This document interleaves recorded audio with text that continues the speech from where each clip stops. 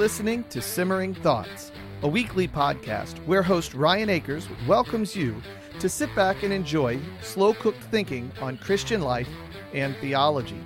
This week, I am joined by my good friend Michael Wilhite. He's coming by to talk with us a little bit about what it means to work. What does it mean to work in light of our creation in God's image, and especially in our recreation in the image of Christ as we live as Christians? Before we begin that discussion, you have just enough time to grab your Bible, find yourself a comfortable chair, maybe even something to drink, and enjoy this episode of Simmering Thoughts.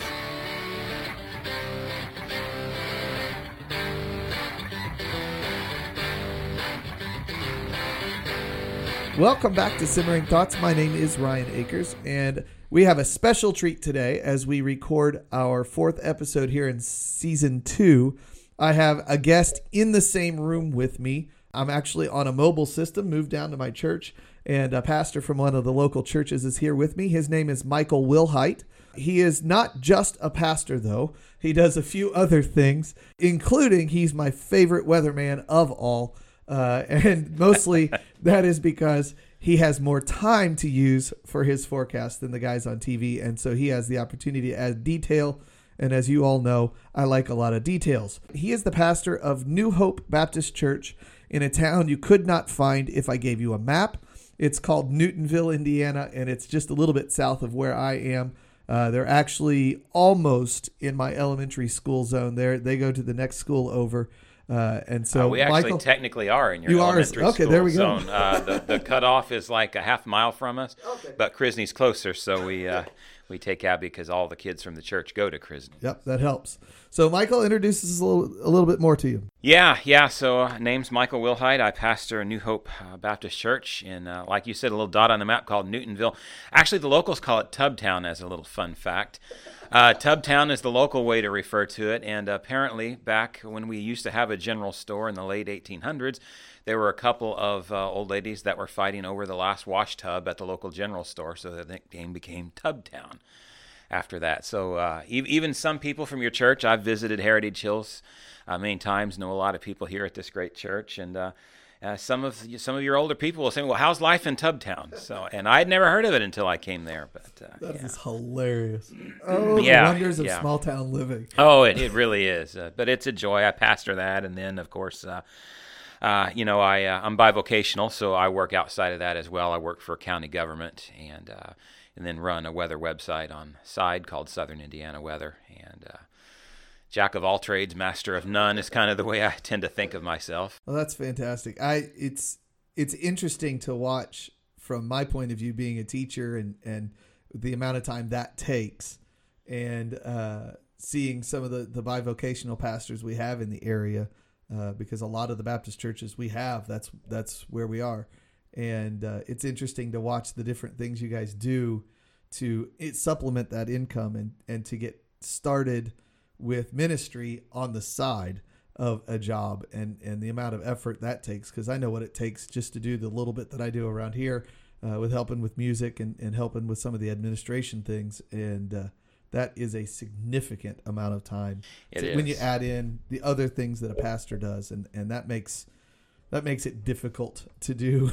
Yeah, well, I think it's more challenging than full-time ministry because you don't have all the time to do all of the visits and other things that you would want to do. But and it's where the Lord has me, and I'm not going to complain. He knows best. That's for sure. Part of the reason I did invite you to be a guest on this particular episode is because of your unique look at work, because you're running 3 jobs at the same time and trying to balance. I know a little bit about work, yeah. Yeah, and so what we're going to be doing today is continuing our discussion about what is man, and we're going to focus especially today on vocation and what it means to work, what it means to be called to work, and how that looks from our creation. So we're going to kind of overlap the last few episodes we've done where we looked at man being created, man falling. So this is going to kind of work into all of those different areas, but it's coming at it from a different angle than we have in the past. And so this is going to get a little bit extra context to what work is and what man is all about. What are we here to do?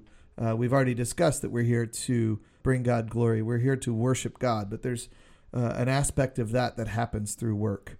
That I absolutely. wanted to get to. So let's just start with just a good definition of vocation or work in terms of man's creation and how we relate to God through our work. Yeah, I think a good definition would be whatever we are doing to glorify the Lord, in a sense, can be considered work. And I say that because, I know we're going to put it in the context of the New Testament later, but New Testament says very clearly, whatever you do, whether it's in word or whether it's in deed, do it all to the glory of the Lord. And so that's why we were created to begin with, was to glorify the Lord, so that we would be a bride for the Lord Jesus who would worship him and adore him forever.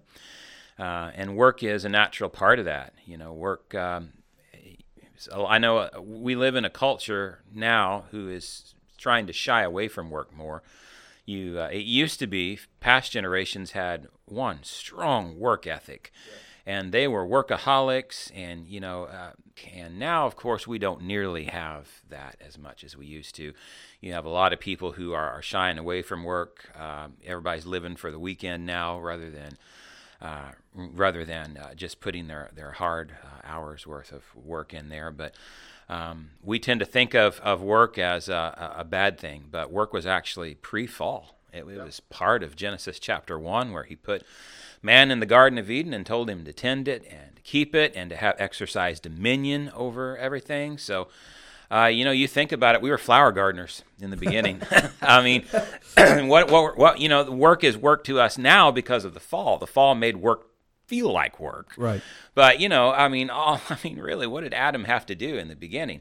Work really didn't feel like work. All he had to do is go deadhead some roses, and make everything look beautiful and worship and adore the Lord, and everything was hunky-dory. Then the fall came in, and, Genesis 3 comes along, and God says, well, you really blew it, but I still love you. But work is going to feel like work, and now thorns and thistles are going to grow in its place, and you're going to raise your food by the sweat of your brow. And so, as a result, work became what we know it today as a hard work. And as we get into a culture now, unfortunately, that is more anti-God every day, it seems like. If you get into an anti-God culture, you're eventually going to get into an anti-work culture. Because work is ordained by God, and Satan is going to do anything he can to take everything from God and chip away at it. So now you're getting into a culture that is just fascinated by recreation all the time. And, even on YouTube, it's fascinating to look at some of the YouTube trends. Van life is one of these things that's trending on YouTube now, where people are giving up their homes in these big cities, and they're going to live in a van down by the river, like the old skit goes. That's fine. I've done that when I've been camping solo, but I can imagine living long term like that. But there are people that are doing that, or selling everything and living in RVs, and just doing a little bit of work here and there along the road, but all for the reason of being able to go travel and see everything else. And I guess it doesn't sound like a terrible life, but I think it chips away at something in that God has created us to work. And he has called us to glorify God. And I think part of that is because by our strong work ethic as believers, we show a little bit of the character of God to people whenever we put an honest day's worth of work in. Yes. And when we're giving it our all, and those unbelievers around us aren't giving it their all, well, why are you so into this? And well, because everything I do is for the Lord. And so whether it's my work here, whether it's my work at the church, or whether it's my life at home, it's for the Lord. And when you recognize that, I really think it just changes everything. Yeah. Well, I think a lot of it, when we're working for ourselves in a selfish mode, our eyes are turned toward often things that are so temporary. We're working to get the one part to put on our car that's going to die in not too long. To get that new set of whatever, to get the new technology toy that we're going to want to replace very soon, and we're working for those things instead of working for something that's lasting. Yes. And there are those, especially in the older work culture, that would work for the purpose of family, and that was their main target, was to be working to provide simply for their family. And that's a noble goal, I would add. Noble goal. Scripture says if a man shall not work, he shall not eat. So Right. I think Paul's very clear that we ought to provide for our families. Yes, absolutely. And it's a noble thing, but I think often those became almost insular goals at times, and it stopped at the edge of the driveway, basically. And there's a communal aspect to work that we sometimes lose. That's something where the agrarian economy forces you into understanding the communal aspect absolutely. of work. I tell my kids in class, as we're talking about different styles of music, I like to add some cultural background to it. And you talk about a barn raising, and they have no clue the communal effort that it took to raise to barn. just raise a barn, and the fact yeah. that it became the thing. That was the social event of the year at times. And now we have our fall festivals and things like that, especially around here. Every town has their own kind of harvest type festival. And a lot of times those barn raisings were serving that purpose. And it was a community getting together for the purpose of work and for the purpose of helping each other out and sharing food, sharing resources where we have strength. And I think as we get into a more technological and even intellectual work, it's a lot harder to have that communal sense of the work. As I watch some of my friends on Twitter, especially because here there's not a lot of folks that are involved in publishing and that kind of work. But as I watch those that are working in the publishing industry, especially, there's a communal aspect of putting out a product that we don't always get. And even in teaching, it is a communal. I mean, it's a team effort to get a group of kids to learn. But at the same time, we're often isolated by the nature of the classroom, and we lose that connection to what's happening across the hall, and we miss something in that. And I think sometimes we don't take it far enough as believers when we do our theology of work too. Sometimes we stop at basically, work is, we ought to do it because it glorifies the Lord and because we make money that way and we can give to the Lord. And that's a wonderful goal and that's a wonderful thing, and we certainly should. But work is more than just that. And I don't think work is only so that we can make enough to support our family and then give back to the Lord. I think work is part of who we are. We're created in the image of God. God works. God worked 6 days in the original days of creation and then rested on the seventh. Gave a pattern to us so that we were to work 6 days a week, Exodus 20 and the 10 commandments, and then, hey, we're supposed to rest on the seventh day. So as much as we need a proper theology of rest, I think as much as we need a proper theology of work. Yes. But they very are much entwined, and there's a such thing as overwork, and some people, usually those who are overworking are the ones who are money hungry and are focused on that. Paul deals with that when he says the love of money is the root of all kinds of evil. So we don't want to overwork so that we can just love money and get more of it and be like Uncle Scrooge on DuckTales and just be swimming in our money and whatever. But at the same time, I go into what you said with the communal aspect. I think is so important to a good theology of work. Because God has created us to be his image bearers, and God has called us to take the gospel to the nations. Well, we think about, Africa and Timbuktu and whatever else, and that's important, and we ought to send missionaries over there. But God wants us to be missionaries where we are, right here in Santa Claus, Indiana, or Tubtown, Indiana. Yeah. God wants us to be missionaries right here in Spencer County, where you and I are located, or in the county, wherever our listeners right now are located. And work is a part of that. Whenever you work, you are representing Christ. And so the way that you work, the diligence that you put into it, the care that you put into it, and the communal aspect that you put into it, your workers become some of your closest friends sometimes. Yeah. And so, you get to see an aspect of their lives, and you need to view it missionally, where you're taking work not just for the sake of providing money, although that's certainly part of it. You're working also because you want to spread the gospel to the nations and to your unsaved coworkers and things. And whenever you put that spin on it, doing everything to the glory of the Lord, it really just radically changes the way you work, why you work. Well, we're definitely there's an innate sense of a compulsion almost to work that comes, as you watch even a child as they play.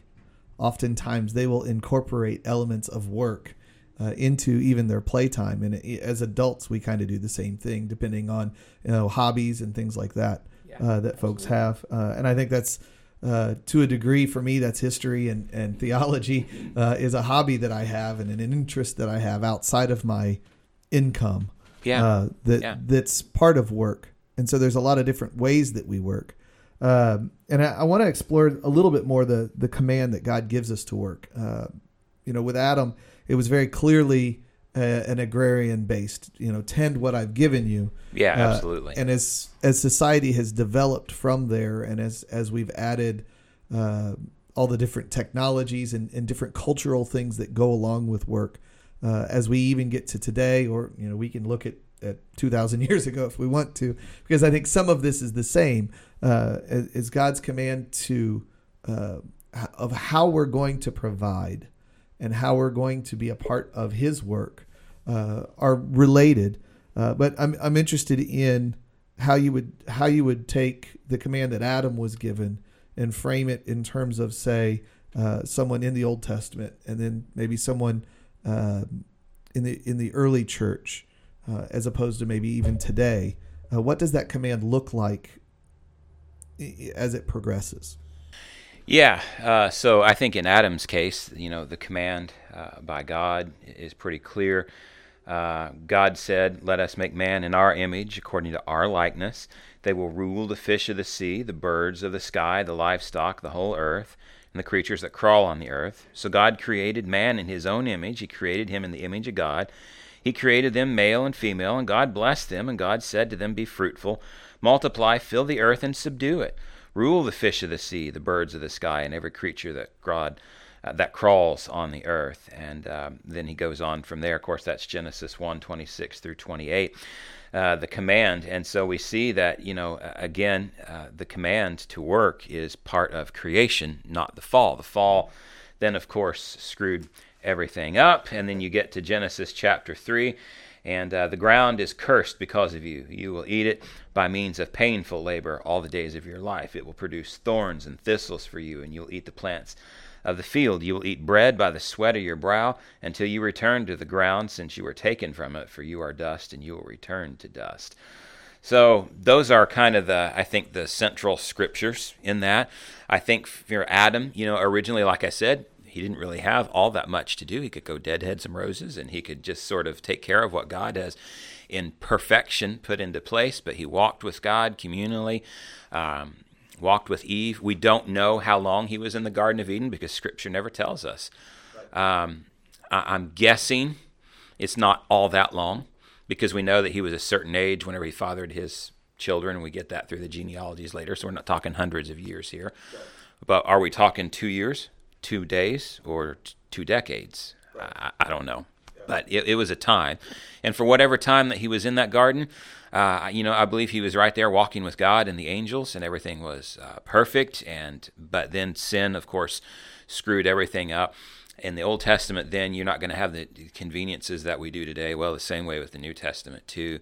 You didn't have a grocery store. You and I can just go down to Holiday Foods down the road, and if we run out of milk, we can go get a gallon of milk. We didn't have to go milk Bessie to be able to get some milk to be able to make yeast bread or something like that with. Right. If you wanted meat, you had to go slaughter a chicken or whatever the case it would have been. It wouldn't have been pig in the case of the Jews, obviously. Right. Sad they didn't have bacon, but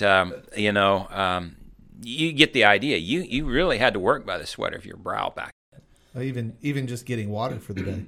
Yeah, absolutely. I mean, you think about what it had been. I think John 4 illustrates that well whenever Jesus is with the woman at the well. And she's going in the middle of the day. Well, she's going in the middle of the day because she's a social outcast, and because she's living with a man who's not her husband, and she's had 5 husbands, and she's an outcast, and she's drawing water in the middle of the day. But it illustrates something about that culture. Every day the women would go get the water from the community well, and then they would come back to be able to make their bread and wash dishes and do whatever else they needed to do through the day. It was a hard life, and you had to do You had to work hard just to be able to survive. Now, if you fast forward that into the New Testament, you still find that. Even in the early church, in the book of Acts, you find a lot of believers living together because, I don't think it was necessarily because they wanted to, but more or less they had to, because they were the outcasts of society.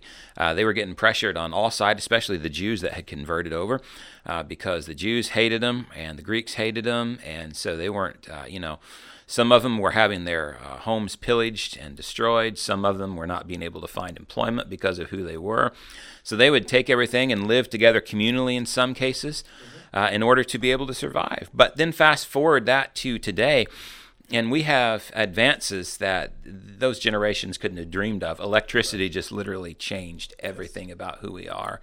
And, I, for one, really don't want to go back to living without electricity. It's pretty nice to be able to have a podcast, for example. Absolutely. Just to discuss theological issues. It's nice to know whenever I walk into a room, I can just flip a light switch on and it's going to come on. And it doesn't matter if it's 3 a.m. It's going to come on. Right. And so that changes everything. Work became based a little bit different. Now you need people to run power plants and other things like that to be able to keep the community going. You still need farmers to be able to provide food, but even our mass farming today is much, much different than what it was back then. So, but I think no matter whether you were working to provide for a living for yourself, and God still provided for the poor around them. Whenever you harvested grain, He said, "Don't pick it up what you dropped off the ground." He provided for the poor that way, where they could come through the fields, and that was kind of their welfare of the time, so to speak. God provided for that, but the command is still the same. Even though it's changed context, we were always called to work for the glory of the Lord. Mm-hmm. Whether you're working for the glory of the Lord, like I said, deadheading roses in the garden because it's absolute perfection, or whether you're working for the glory of the Lord, providing for Eve and your kids to be able to grow up and teach them the fear and admonition of the Lord, or whether you're in the New Testament struggling to survive as a believer because you're under intense persecution and you're pooling your resources for the glory of the Lord, or whether you are today doing what we would do, whether that be going to the power plant to keep the lights on for everybody else, whether that be a firefighter or a policeman helping to protect society, or whether that be a doctor in the ER. Praise God for people like that, noble professions. But, even trash collectors are noble professions. Absolutely. And sometimes we tend to think, well, this is a better job than another. It may be. I don't know that God bless you, trash collectors that are out there listening to this. That's a job that I really wouldn't want. But someone's got to do it, and praise God you're doing it. Yeah. Because we need it in society. And there's no shame in doing a job like that. If you're doing it for the glory of the Lord, as long as it's a permissible job, it's good. There are some jobs I would say you're not going to glorify the Lord no matter what you're doing, like say you're a prostitute in Las Vegas. I'm going to guess that's one that's not going to bring glory to the Lord no matter what you're doing. So as long as it's a legitimate job, whether it's a dirty job like Mike Rowe would call it or not, or whether you're sitting in an office managing the company as a white-collar job as a CEO, do it to the glory of the Lord. Whether it's Old Testament, New, or today. I think as we're discussing that, something that I had in my notes and I kind of want to direct toward is Adam, and even to a degree, the Old Testament church had a tangible connection between their work and the fruit they enjoyed from it. Yeah. There was a visceral part of that where, you raise the cattle, you can touch the cow. At some point you're going to probably eat the cow. And there's a direct feeling of reward that comes from that. As you're controlling and as you're gaining dominion over what it is you're working, there's a fruitfulness that you can directly connect. And I think as we get to the more modern economic situation where we are, that connection isn't quite as smooth or obvious for a lot of different reasons. Partially how payroll is done now, partially how taxes are taken now.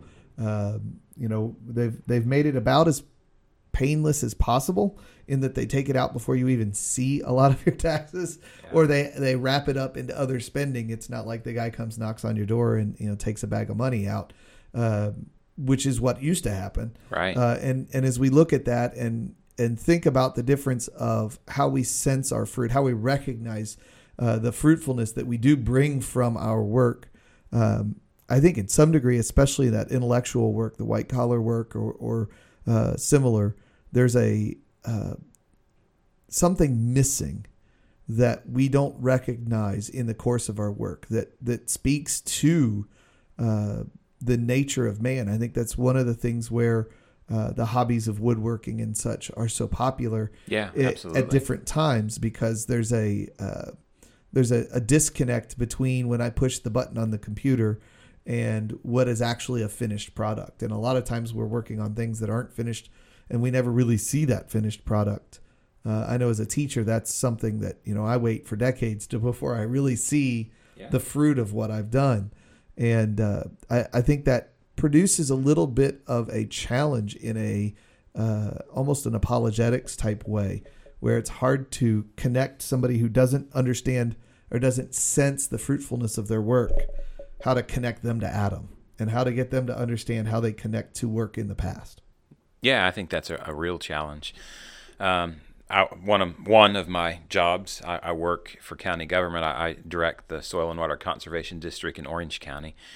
And I see that all the time because I'm working directly with farmers. And I also sometimes go into schools and educate kids and things like this. And, people just think you go pick up that gallon of milk off the shelf. Hey, it sounds silly, but well, chocolate milk, that comes from chocolate cows, right? And I say that jokingly, but there are some people who would maybe actually believe that. There's a lot of survey data that says they do. Yeah, exactly. Adults that hold that. Yeah, and we are disconnected from agriculture. And so, that can be good and that can be bad. Agriculture is not for everybody, and I understand that. But yeah, we do get disconnected from our work, absolutely. Even my hobbies at home are probably work. I garden a lot. I love my rose garden and pollinator habitats and other things I done. I just the sense of a hard day's work in the garden and seeing the beautiful result that comes later in the summer as a result of that is enjoyable to me. But I'm sitting behind a computer all day doing government red tape, trying to get paperwork done for people so that they can get the help they need from the government to do what they need to do on their farm.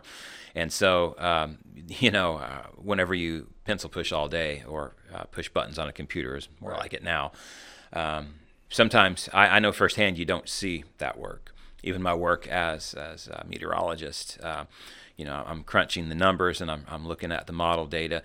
You don't always see the work that you do until somebody messages you and says what an impact it had on them or whatever, and it's always good to hear.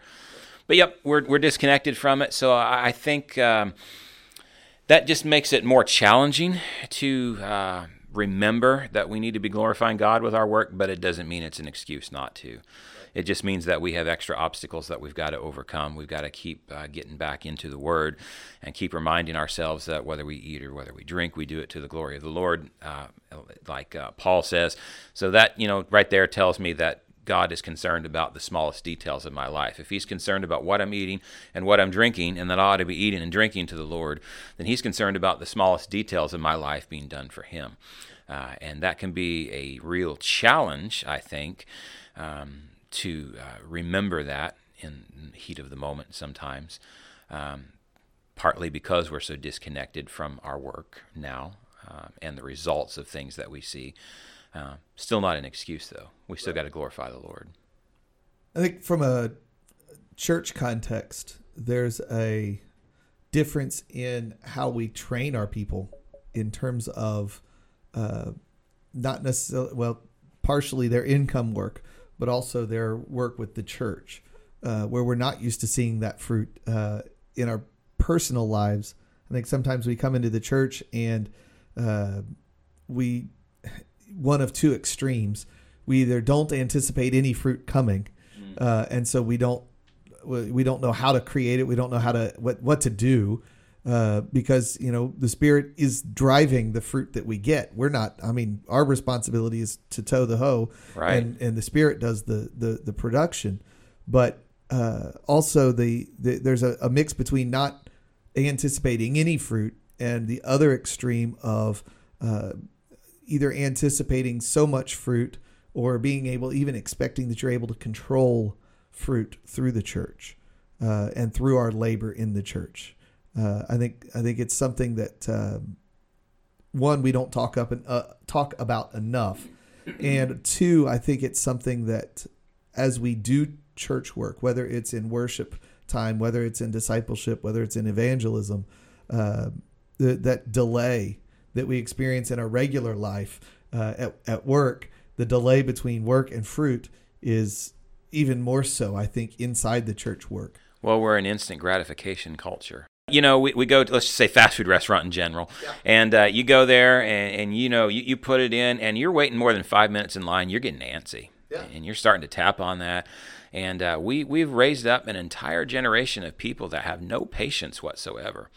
And part of that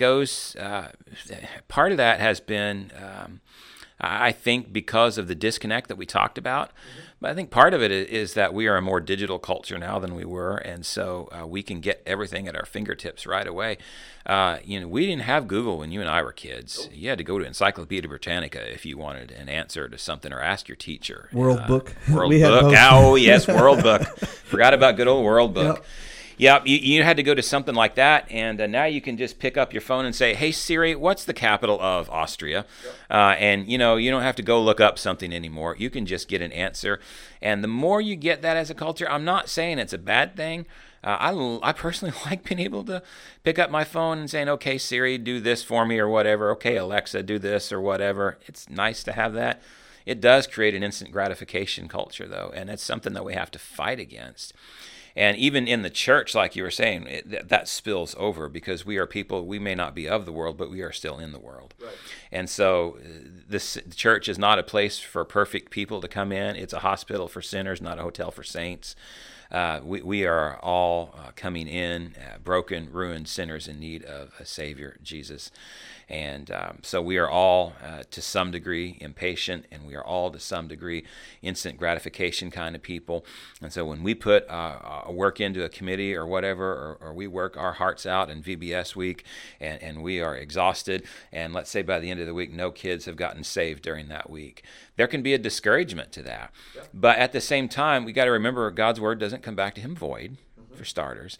And secondly, it's the 1 Corinthians 15:58 kind of mentality where be steadfast, immovable, always abounding in the work of the Lord, knowing that your labor is not in vain in the Lord. It's not in vain. God's going to do with it exactly what he wants to do with it, but you got to be patient. That's just the nature of the beast here, but we don't like patience. And so I think one of the ways that we can counter that, especially as pastors, is we need to teach on stewardship. And typically when we teach on stewardship, we talk about finances. Pastors, we don't like to talk about the Sermon on the Mount because that gets us in trouble a little bit, and there's kind of the pressure with that. It's never stopped me, but I know some pastors are that way. I feel the pressure. I understand it. But stewardship goes beyond just our tithe. Yep. And we need to talk. We need to get back to talking about how, listen, God wants our time.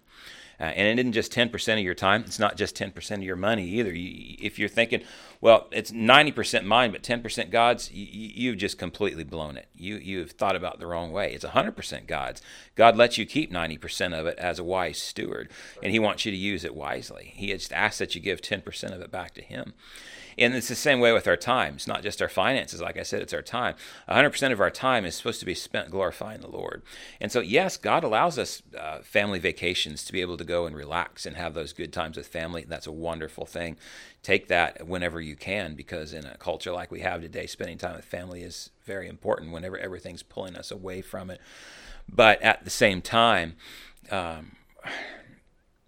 realize that every ounce of your time is God's.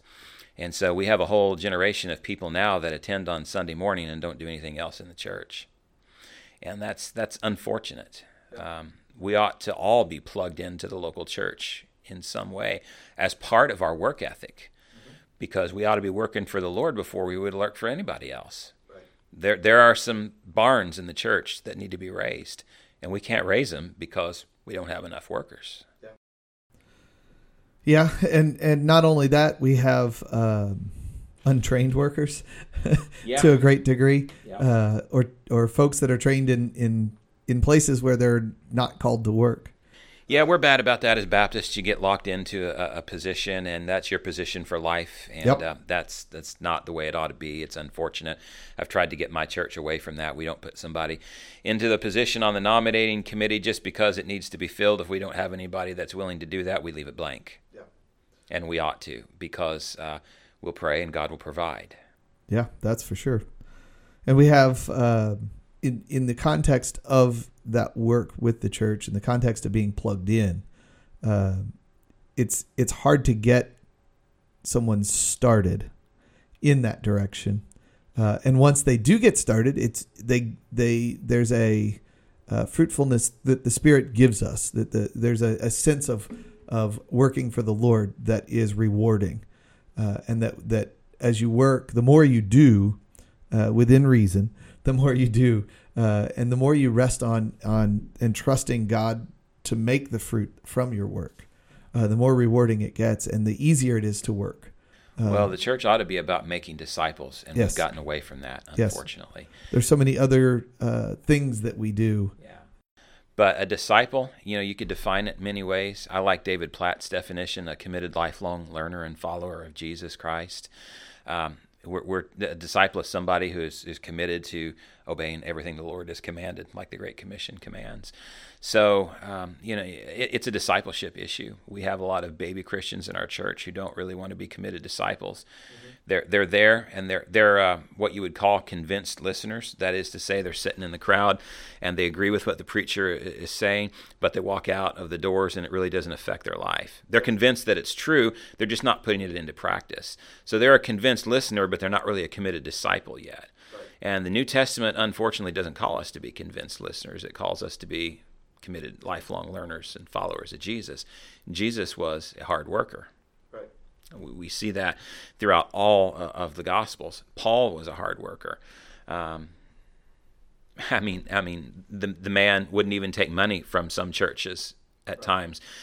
When he said, I have a right to be able to say, pay me because of the work that I'm doing here. And it's right to pay your pastor. My pastor, so self little plug there. It's right to pay your pastor, but Paul was saying, listen, I'm not going to take it because I don't want anybody to accuse me of doing this profit. And he worked hard. Yeah. And it's sad. We don't find as much of that in our generation today, even in our churches. And I think it's because we have viewed discipleship more as a program. Come to this Bible study, or come to this one-time event, or go to this spiritual retreat weekend or whatnot, and you'll learn to be a disciple, when that's not what a discipleship is about. Certainly those things are good and helpful. I'm not denying that. But to be a disciple means you're walking alongside of someone, hand in hand, and you're sharing your spiritual journey. And, whether you're helping mentor someone or being mentored by someone, or whether you are just plugged into a small group or a Sunday school or whatever your church has, and you're getting into a group where you can have some accountability, where you can share prayer requests and struggles with each other and things. That's the kind of thing that's missing in a lot of our churches today. We're not really doing life together as disciples. We may chat for a little bit on Sunday morning after church, but then we go home and we don't see each other through the week. And that spills over into our culture, into the way we work too, unfortunately. I've been wondering lately, especially the last couple of years, as I've been thinking about how discipleship works, and how I've been discipled and how I'm trying to disciple others. Sure. And I think there's a generational switch that happened somewhere in the 20th century. Yeah. I don't want to identify which generation because I don't have enough data to put my finger on it. But somewhere, as we got to that point in technology land where we separated work from fruit, yes, somewhere in there, the how to mentor and the nature of being a mentor changed. And it became less about teaching someone how to do and showing them how to do and walking with them, to just simply say, here, read this, or drive by commenting. It's like the guy driving by in the car while somebody's mowing their lawn saying, hey, you missed a spot. I mean, I think sometimes that's what we've gotten to with mentorship and with discipleship. Well, I think part of it's parenting. Parenting has radically changed, and we're now into a generation where we expect the church and the school to raise our kids. And that's unfortunate. Parents ought to be raising their own kids, discipling their own kids at home. Now, sure, bring them to church and let the Sunday school help disciple them. That's a good and important aspect. But let's just face it. If the church is the only area where your kids are getting any exposure to the gospel throughout the week, and they're not getting exposure to it at home, through you living it out, or through you reading it together as a family, or whatever the case may be. I'm not going to get on anyone. Family worship looks different for every family, and that's fine. But if they're not getting some exposure to it at home, listen, our schools, and you know this well because you're a teacher, our schools have our children far more than our parents do throughout the week. And and you know as well as I do, evolution's taught in schools and all kinds of other garbage. And we Christians don't like it, but it's a secular nation. It's not I'm sorry, I'll offend somebody by saying this, but America's not a Christian nation anymore. And so we've become a secular nation. And as a result of that, we're getting a lot of these really dumb ideas indoctrinating with our kids. And then we're bringing them to church hoping that 2 hours a week will be enough to counter that.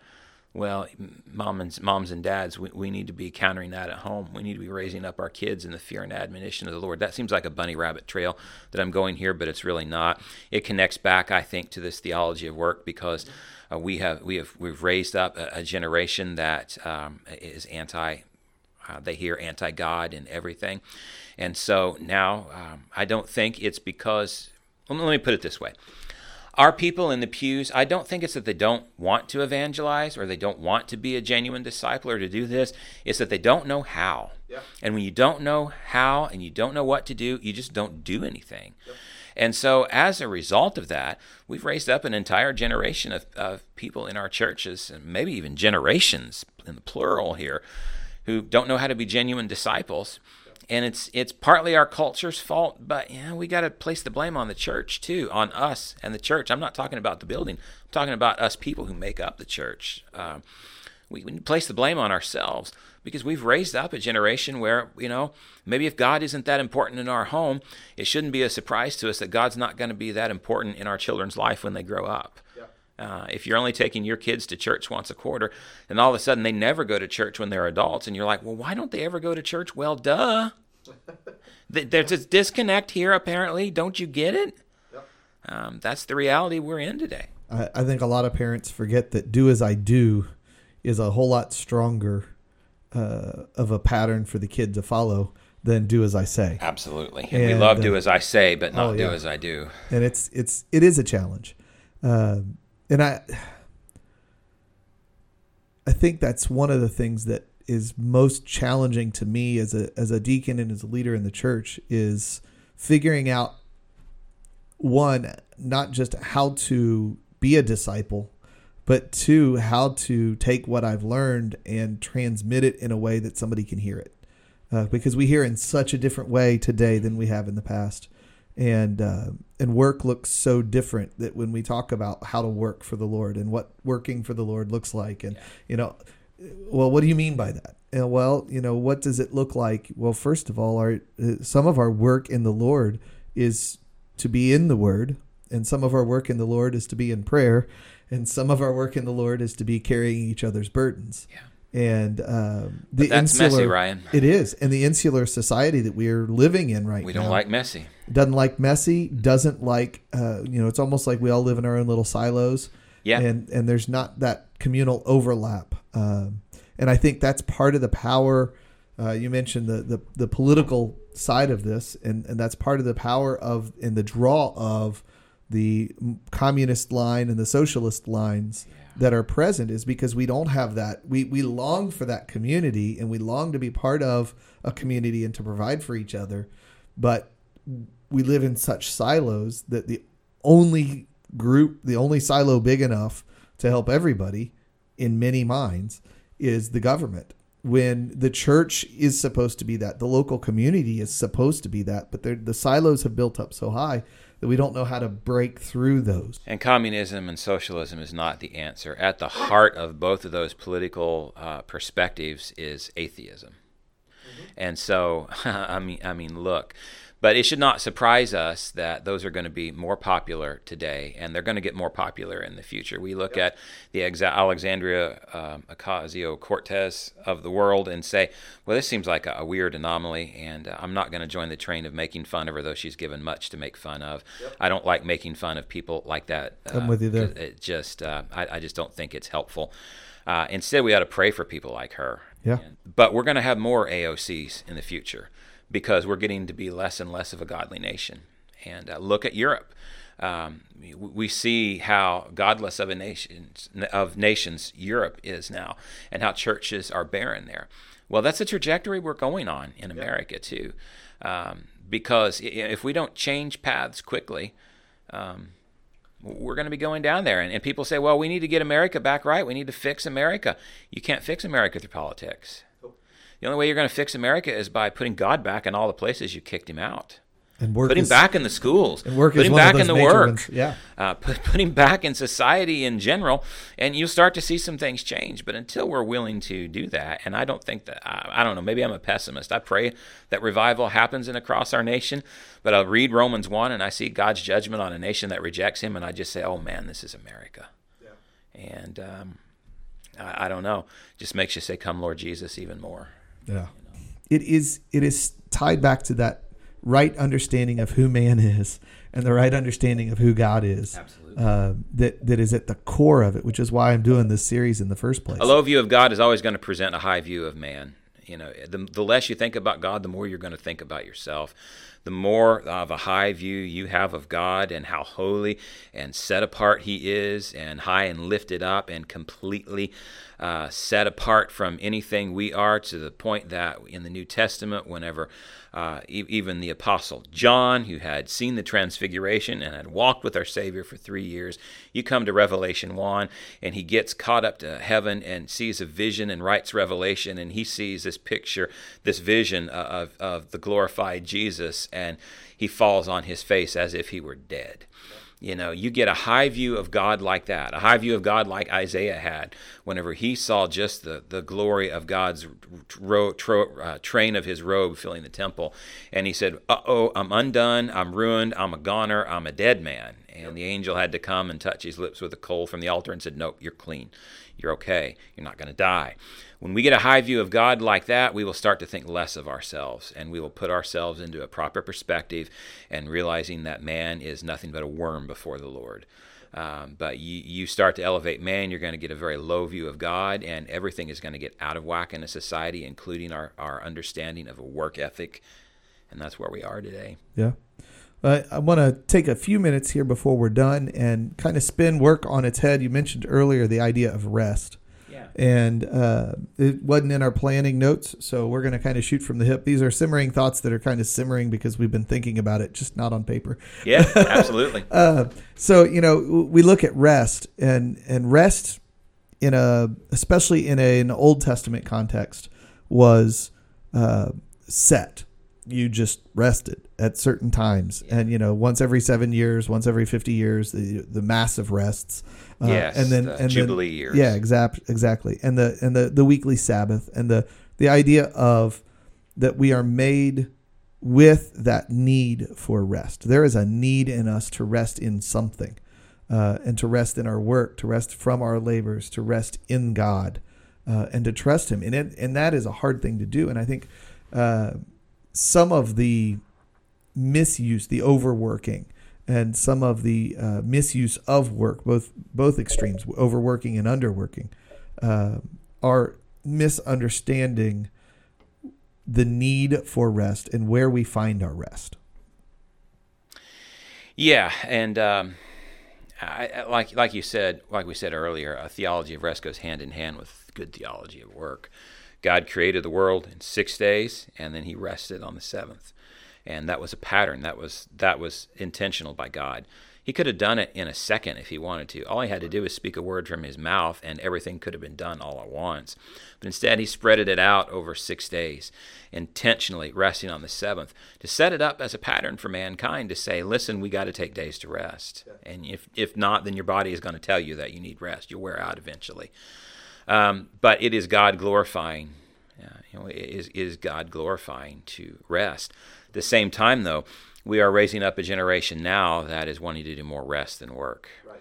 We're raising up a generation that wants leisure time more and more and more. And I get it. There's a lot of beautiful things out there. I love to travel. I'd love to just be able to load up an RV and go take a 3-month vacation, and that would be awesome. But is that really wise at my age? No. Maybe when I'm retired and I'm in my golden years and I'm not raising kids and it's just me and my wife and I'm not pastoring because I'm like 65, 70 years old, that might be a time for us to take an extended vacation. But so many people are putting that as an idol of I want to be on perpetual vacation all the time and just work as little as I have to, and they're going minimal. Well, I guess that's one way to do your life. I'm not convinced that's the best way to glorify God, though. I think part of glorifying God is through our work and through spreading the gospel by the way that we work and by our attitudes and by living our life out in community with people. And sometimes work is going to be difficult. That makes the rest all the much sweeter. If you're on a perpetual rest, you just get bored and you will get idle. And there's a good quote that I saw this morning that I thought goes well with this. It was by Matthew Henry, an old commentator of old. Good advice. Idleness gives great advantage to the tempter. Standing waters gather filth. Well, I love that. Idleness, perpetual rest, gives great advantage to the tempter. And whenever I am tempted to sin the most is usually whenever I'm not doing much of anything. If I've got my hands to the plow, doing work for the Lord, whether that be preparing one of my 2 sermons that I've got to do each week, teaching on Wednesday night, going to the hospital and visiting, or just some general other stuff that I have to do as a pastor. I get to do as a pastor is a better way to express that. I view pastoring as my primary work. Whatever secular job I have, you know what? If I didn't have this job, I could go find another one. My job is, my primary calling is to pastor. It just, my church is small. They pay me generously and provide me a parsonage to live in very generously, as much as they can. But it's not enough to live off of. So I find secular employment to be able to do that. That's not my church's fault. It's just the situation we're in. That's perfectly fine. But whatever job I have, whether I work in agriculture like I am now, or if I had to go to a factory or fast food, whatever work that you have to do, there's no shame in it if it's providing for your family. You do it to the glory. You do it to the glory of the Lord. But perpetual rest, I do think, is a real danger, and that's a growing trend in our culture, is to want to do that, and that just leads to sin, in my opinion. Idleness leads to sin. Yeah, I think there's also a distractedness that when we do rest, we're not actually resting. I think about the video game culture that's cropped up in the last 20 years or so. Good point. And it's so easy with a smartphone. I've got a smartphone. I'm on Twitter constantly. But it's so easy to get into a game and start playing the game. And 2 hours later, 3 hours later, half a day later, oh yeah, I've lost all that time. Yeah, let's ditch the den and bring back the study, in my opinion. And that's something that we don't read like we used to either. And so, boy, what's the right way to say this? I started to say we're a stupider generation then. That may not be the politest way to say it, but I think you know what I mean by that. Well, we haven't developed the intelligence that we have. No, we've not. And that's a fruitfulness issue. That's a work issue. It is. It is. To develop the mind is the fruit of intellectual work, and that's something that my family background comes from hard labor. My grandfather was a builder of factories, basically, and helped at several different places. And my other grandfather was a carpenter and farmer, part-time carpenter. When the weather was bad, he farmed the rest of the time, and it was a family farm. And my dad grew up behind the back end of a mule, and used to physically ride the plow. It wasn't an electric or a gas powered plow. It was a ox powered or mule powered. Yeah, difficult. That's hard labor right there. Hard labor, and that's what they had growing up. And I've been taught that, but in my life today, I don't do that. My hard labor is picking up and reading 4, 5, 6 books at a time, and developing my mind to that kind of work. It's a different kind of work. And I also have the work of teaching kids, which is a different kind of labor. But those are all still honorable work. And to a degree, depending on how you do your games, games are important, and that rest is important. We're built to need that kind of outlet to let our brains settle, to have an opportunity to see the world from different viewpoints and things. But some of the games that we do have are distracting from godliness. They're pulling us away. Yes, I spend a lot of time on Twitter, but 90%, probably 98% of my Twittering is centered around socializing with a particular group of people I interact with anyway, and talking theology. We don't go, 3 conversations without talking about something in Scripture and some kind of theology talk. And it's a large group. I mean, it's a huge group of people that talk. And, we're constantly testing Scripture and passing ideas back and forth. And it's useful thought work. It's not just idleness. Every once in a while we'll post a silliness, but most of the time it's serious conversation. And we're talking about the news of the day, and we're sharing those things. It's harder to do that locally because we live in a weird place where there isn't a community gathering place. No, not really. There's not a diner that everybody goes to, and there's a group of guys that sit at the gas station every morning, but it's not a convenient place to sit and have a conversation because it's so public, and it's hard to have that conversation place. And so for me, that's Twitter, and I see so many that are on there just for frivolous purposes. And the same thing with gaming. There's a point to it becomes frivolous. And I also see that we've turned some of our play into work in some ways as well. I think especially what we do with kids and sports takes what's supposed to be play and makes it into work. Yeah, it can be an idol too. And absolutely. How many parents do we know that just are die hard? My kid's going to be the best, and he's going to get the scholarship, and he's going to do this. When statistically speaking, 0.02% of the population is probably going to be an NBA star or whatever. I don't know. 5% of statistics are made up on the spot, we know. So I'm just, you get the point, though. Your kid your kid might be gifted. He's probably not going to be the starting quarterback of the Chicago Bears at some point. That's not a retirement plan. That's not a retirement plan. It's not realistic, One thing I did want to mention, though, too, I think is good. Revelation always fascinates me. And we don't think about work in Revelation, but it's there, even in the kingdom, when you get to chapters 21 and 22. And listen to what this says. So chapter 21 is talking about the new heaven and the new earth, the new Jerusalem's coming down. And it's talking here, verse 22, I did not see a temple in it because the Lord God, the Almighty, and the Lamb are its temple. The city does not need the sun or the moon to shine on it because the glory of the Lord illuminates it, and its lamp is the Lamb. And that's wonderful. That speaks to a restful environment for us. But then listen to verse 24. The nations will walk by its light.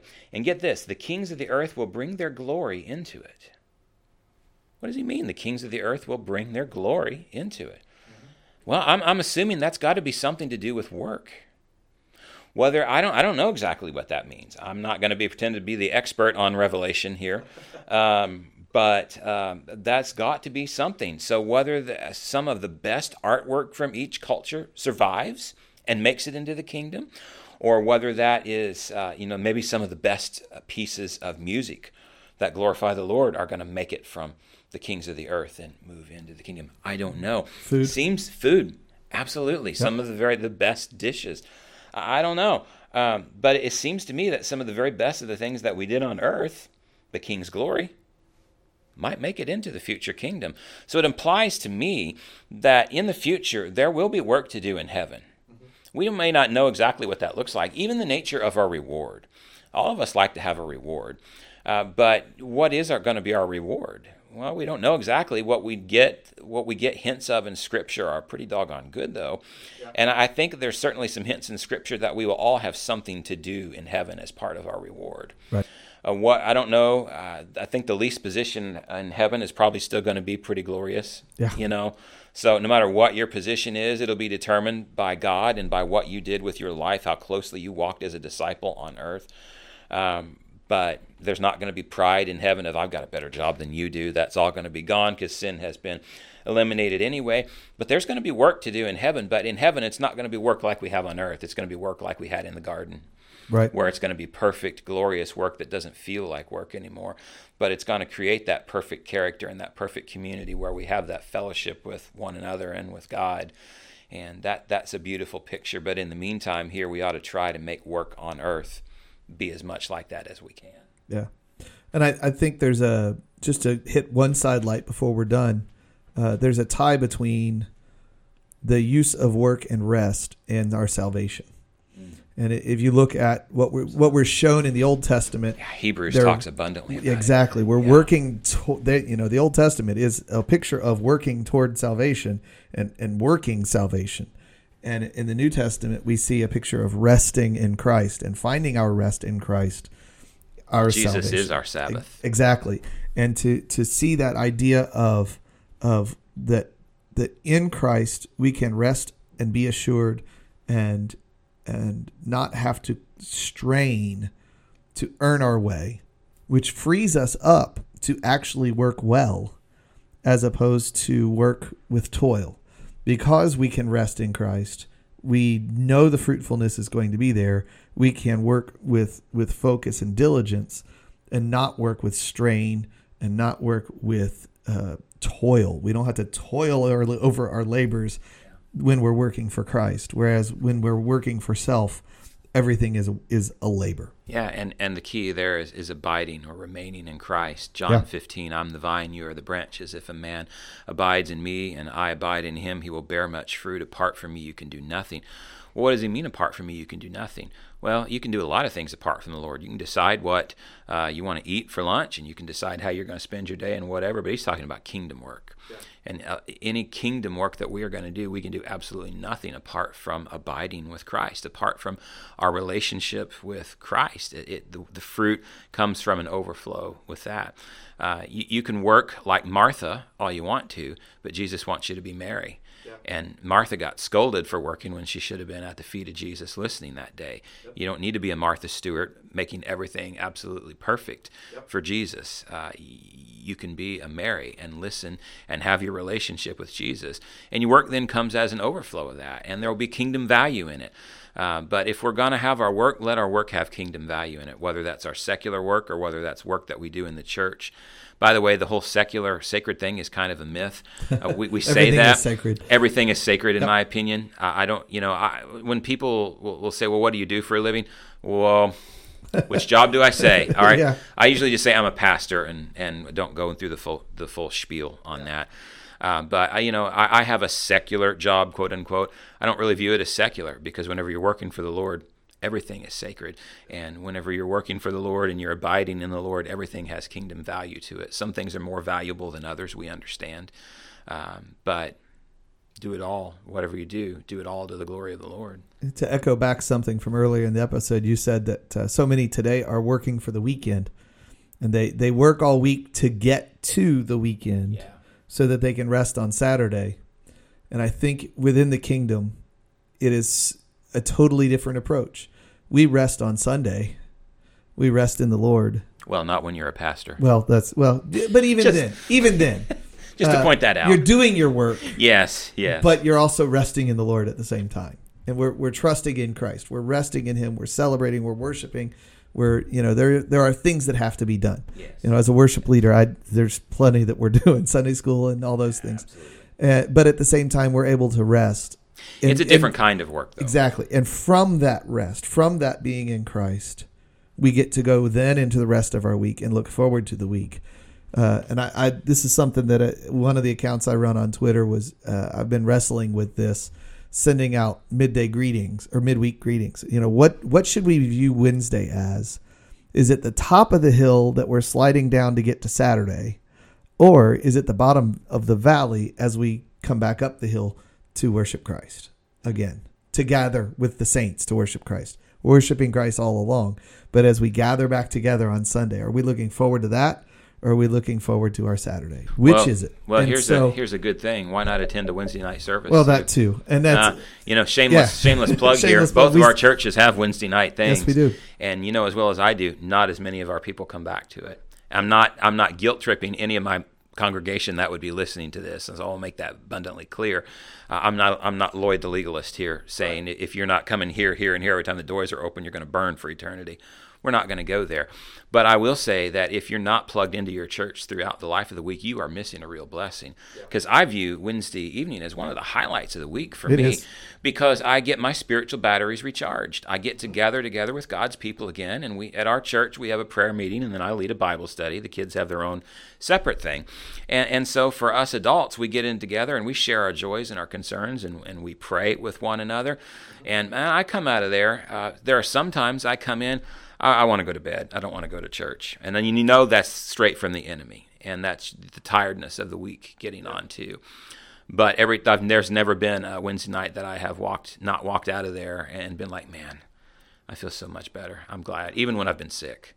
Yep. I was like, I'm so glad I've been around God's people, because there's something recharging about that. There's a restfulness in the midst of just taking an hour out of your time to stop working on Wednesday and rest with God's people and do something of kingdom value that recharges you to be able to work through the rest of the week for the glory of the Lord. And I think that's the point that I want to close with, is that as Christians in the New Testament context, we rest in the Lord and then are sent out to work, as opposed to what the world does, which is they work so that they might be able to have a chance to rest later. Our rest is assured.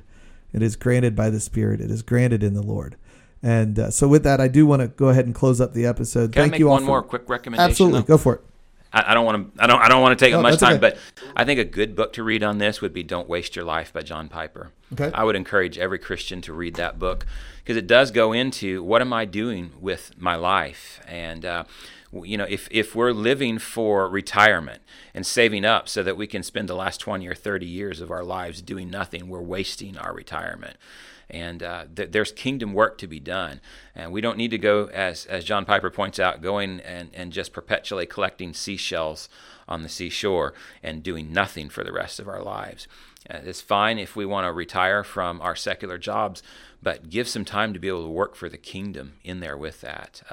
And so that, I think, is a very good book to get some perspective. Radical by David Platt is another great book that just helps you to sort of set the missional focus. So if people are looking for more of a book on, not specifically on work itself, but on gaining the right perspective in life that will help you to work and rest appropriately, I think those are a couple of good books they could get started with. One I just recently read is part of the Short Studies in Biblical Theology series by James Hamilton.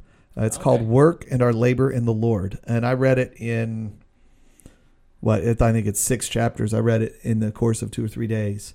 And it was a really good book. And it ties together it's biblical theology. So it's Dr. drawing, Hamilton. Dr. Hamilton's exactly. very good. Yeah, drawing from the whole of Scripture rather than just isolated points. Yeah, I've not read that one yet, but I'll have to check that out. It's really good. There's apparently a whole series. I did not know it existed until I stumbled on a sale on Kindle. Nice. Which my listeners should by now be aware of. That's how I buy my books, I watch for sales on Kindle, and I get them for a whole lot cheaper than their list price. So I'm still a paper guy myself, but thriftbooks.com, if you're a paper guy like me, you can get dirt cheap books that way. So, well, everybody, thank you for listening. Michael, thank you for joining us this morning. Happy to be here. Thanks Great for to have having a me. chat with you. And want to encourage you all, especially we're recording this on Easter weekend, and we want to encourage you all to rest in knowing that Christ is risen. And with that, everyone have a great week, and join us again next week for Simmering Thoughts. Thank you for listening to this episode of Simmering Thoughts. You can join the conversation by emailing us at simmeringthoughts@gmail.com. You could also find us on Facebook at Simmer Thoughts, where we have a page and a discussion group.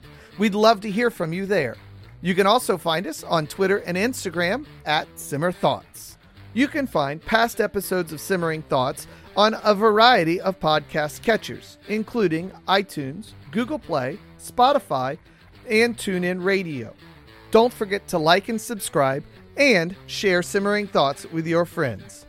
We hope you'll join us again next week for another episode of Simmering Thoughts.